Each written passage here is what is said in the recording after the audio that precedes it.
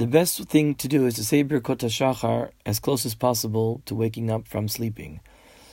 You don't necessarily have to say the Birkot HaShachar after Amud HaShachar, that is dawn, that's before Nates. So if a person is waking up before Lot HaShachar, because you want to learn Torah, because you do something else, you have to work, whatever, then you should say the Birkot HaShachar right after waking up. You shouldn't say Birkot HaShachar before Chatzos, before midnight, halachit midnight, of course. That you can't say. So if a person gets up before midnight, and he slept before midnight, and he gets up, then he should wait at least until after midnight, halachit midnight, before he says Birkot HaShachar. If you say Birkot HaShachar before midnight, you're not Yotzei. If a person wakes up after midnight, and he's going to be awake for a couple of hours, then he's going to go back for sleep before davening in the morning.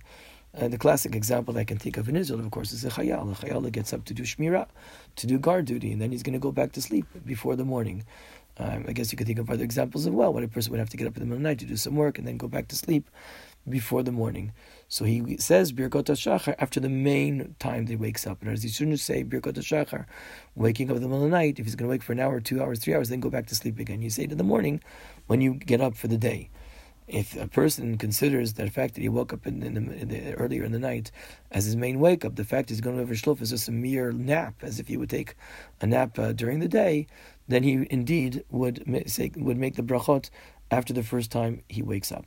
Regarding Birkat HaTorah, according to most poskim, it's like Birkat HaMitzvot, and therefore you should make the Birkat HaTorah every time you wake up from a good shlof during the night, from Meshinat Ke'ava, for half hour sleep, say at least.